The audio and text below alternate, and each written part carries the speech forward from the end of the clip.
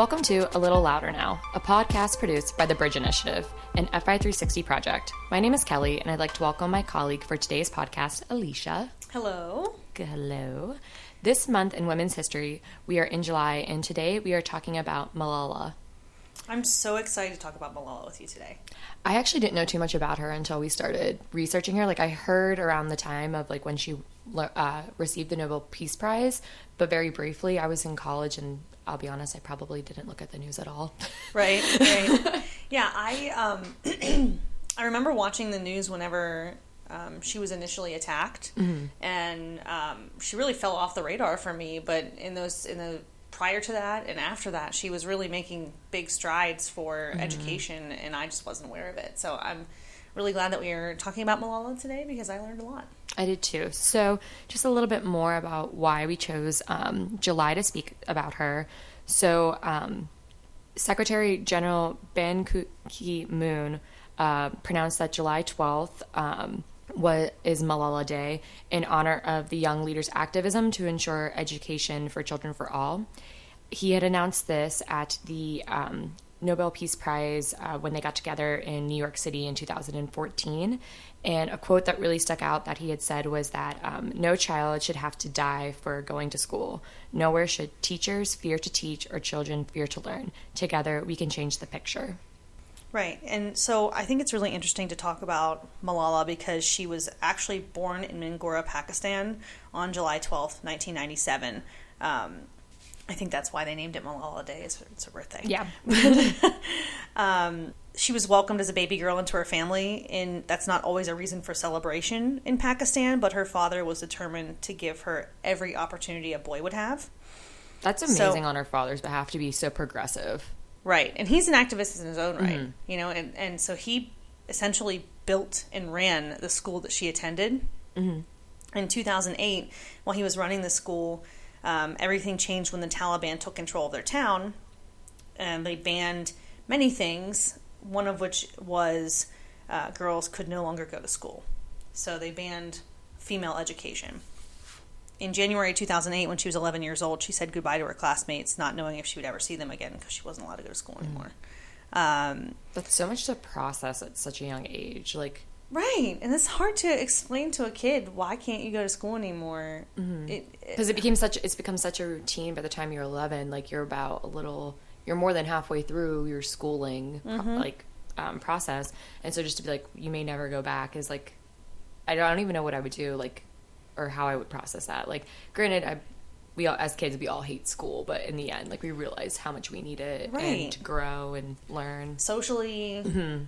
So at that point, she started writing a blog under a false name about what was happening in the Swat Valley, and she was pushing for education for girls and pushing for education movement on the education of girls, but also to make sure that there was education available for everyone. And that made her a target. She was speaking out publicly, and I guess the Taliban put two and two together, realized she was the blogger because she was speaking out publicly about it. She was allowed to go back to school in 2012, but on her way home from school, a masked gunman boarded her bus and asked, "Who is Malala?" And she was on the bus with her friends, and she put her hands over her face, and he shot her at point-blank range. He fired 3 shots at her. One of the bullets entered and exited her head and lodged in her shoulder. This was a serious wound, but it did not instantly kill her because the bone in her... It went under her skin, and the bone in her temple was so thick that it sort of diverted the bullet away from her brain. And so while it destroyed her eardrum and severed her nerves and broke her jaw and went down into her shoulder, it didn't actually kill her immediately. She was in very critical condition, but she wasn't immediately dead. That's a 1 in a million shot. Right. I don't think that could probably ever be recreated. She survived because of... if you believe in miracles, this is a miracle because of the way the bullet trajectory was changed by the bone in her around her brain.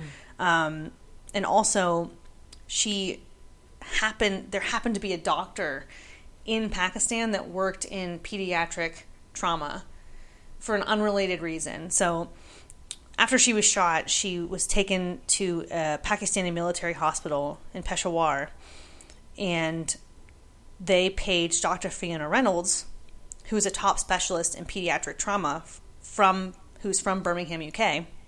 She was in a meeting, and she was told, get out of this meeting, you have to save this kid's life. She's famous, and she's dying. She immediately left the meeting with medics, consulting about setting up I think it was like an organ donation program to stabilize Malala's condition. And then the Emir of the United Arab Emirates found out that they wanted to transport Malala to Birmingham, but they didn't really have a way to do it and keep her alive.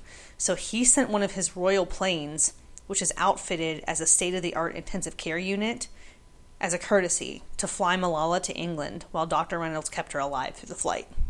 So think about those two things, the trajectory of the bullet and also the fact that Dr. Reynolds was there and that the Emir was kind enough to gift his plane.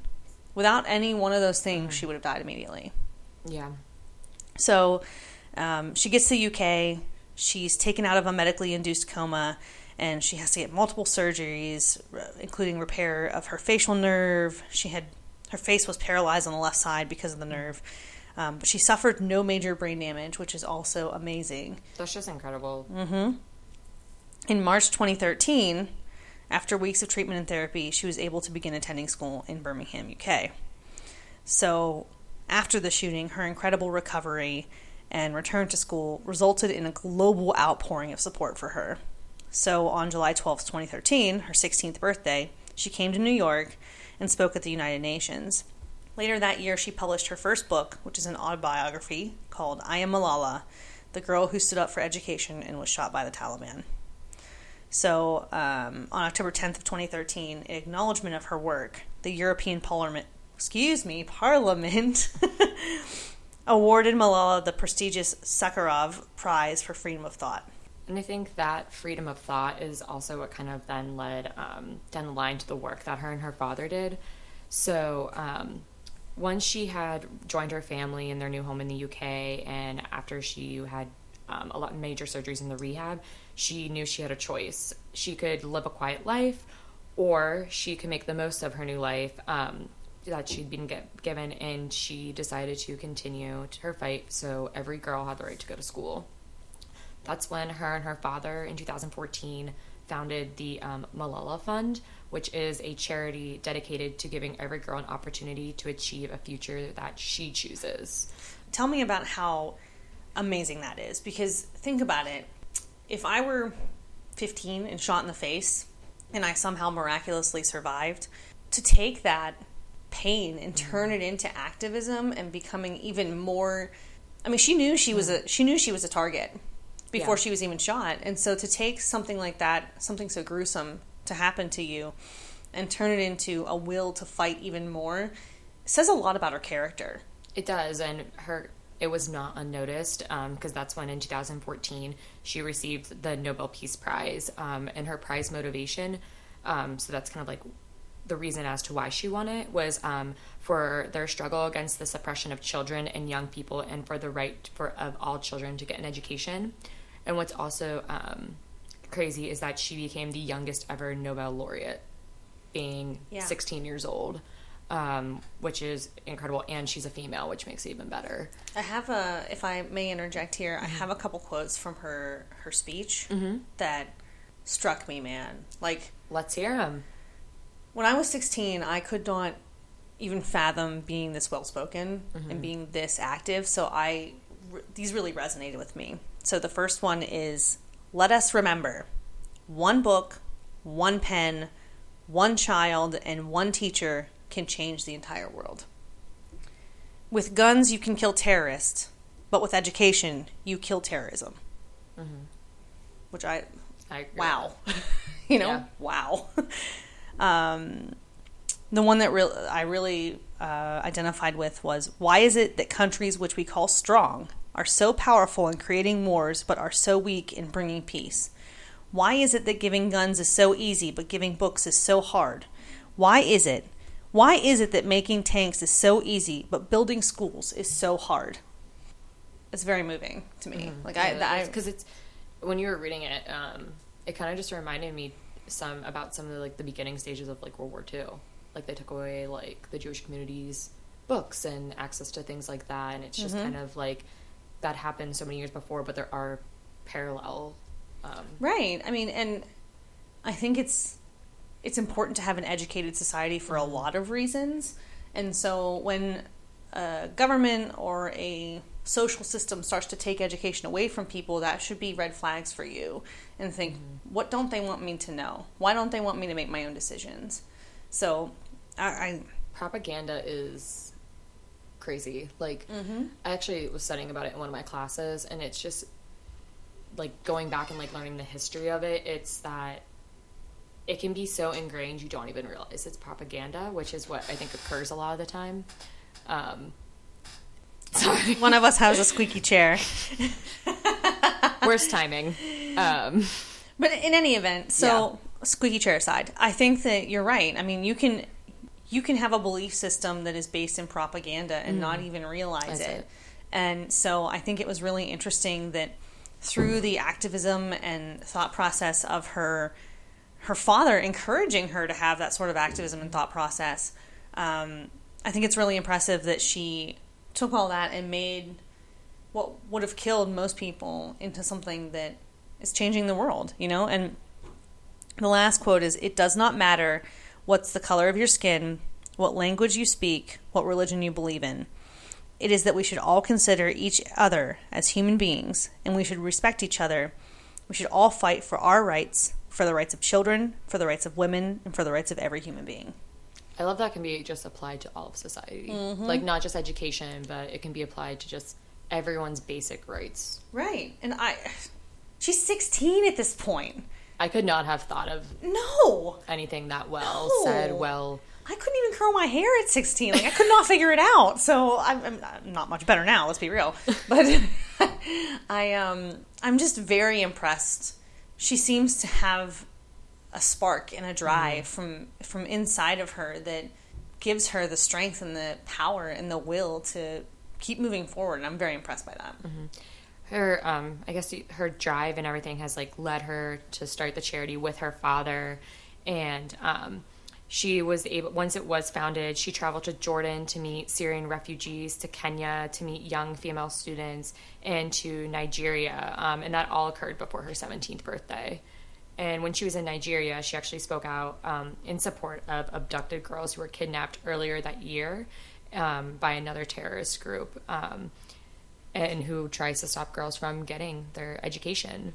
Right. The whole mission of the Malala Fund is to champion every girl's rights to 12 years of free, safe, and quality education.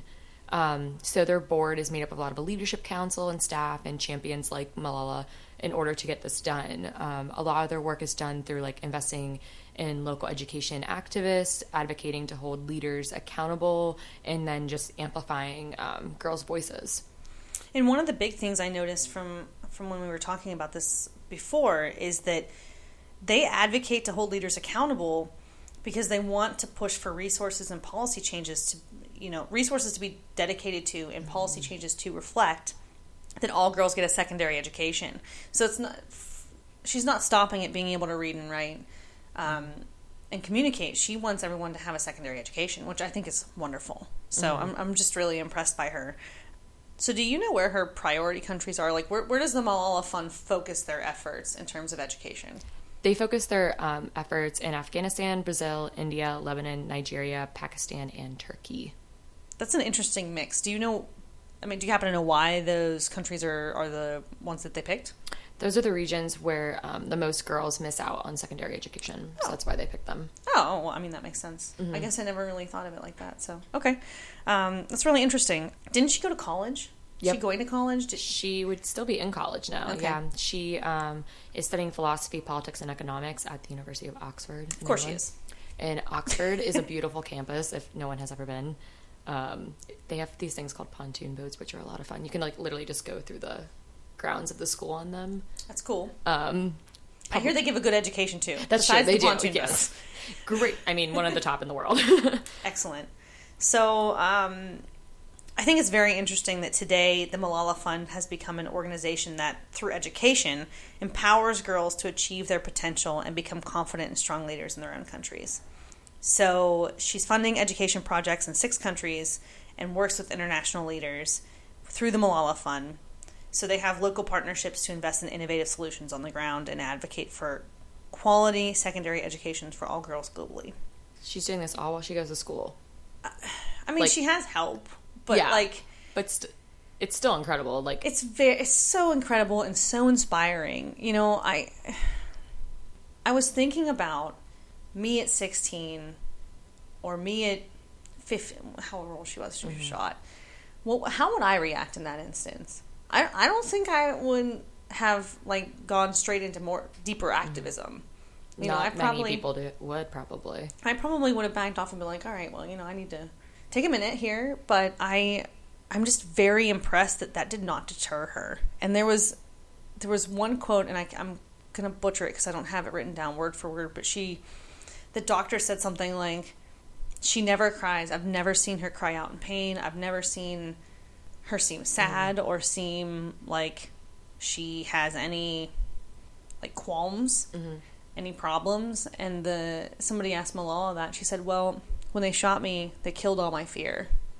They killed my doubt. They killed my pain. And all that's left is strength. And I was like, you're 16. It's just incredible. She's gone through something that probably most people would never go through. And she's definitely has made something an awful tragic accident, and she's turned it into a great fun. Like how we said, it's now helping girls across 6 different areas to get an education, which is something that we're very lucky to be in the United States to get access to schooling so easily. And I think sometimes we take that for granted, being in a country where it's the norm for everyone to go to school. Right. And I mean, I think the Taliban intended to silence her, and it did the opposite. You know, they intended to shut her down, and it didn't happen. It actually gave her a wider platform. And I remember reading that there were more calls for education for girls after she was shot than before. So it really lit a fire. She sparked a fuse with her activism that is just so impressive, and I'm just really impressed with her in general. So, and I don't think that's a fire that's going to be put out anytime soon. No. I mean, they killed all of her doubt. Yeah, she's going strong. Left. Yeah, she's just got muscle left, man. She's not. It's going to be like the Olympics. She'll have the eternal flame for education. Yeah. But we need that. We need people that don't tire and don't. I mean, I'm just really impressed with her. I don't know how else to say it than that. I've said that 17 times, and I'm sorry. But she's an impressive human being. So, thank you for inviting me to talk to you about Malala. I really enjoyed researching her, and I was just really struck by how impressive, number 18, she is. Well, thank you for coming. Thank you for spending your time with us. Again, this is A Little Louder Now by the Bridge Initiative. Thank you, Alicia, for this great conversation. You're welcome. And thanks for taking some time with me today to talk about the amazing Malala. Stay tuned for more podcasts featuring great and trailblazing women. If you have questions, topics, ideas, or if you'd like to join the Bridge Initiative community, email us at bridge@fi360.com. You can also support the podcast without spending a dime by leaving us a review on iTunes or wherever you get your podcasts from. Until next time, we want you all to get a little louder now.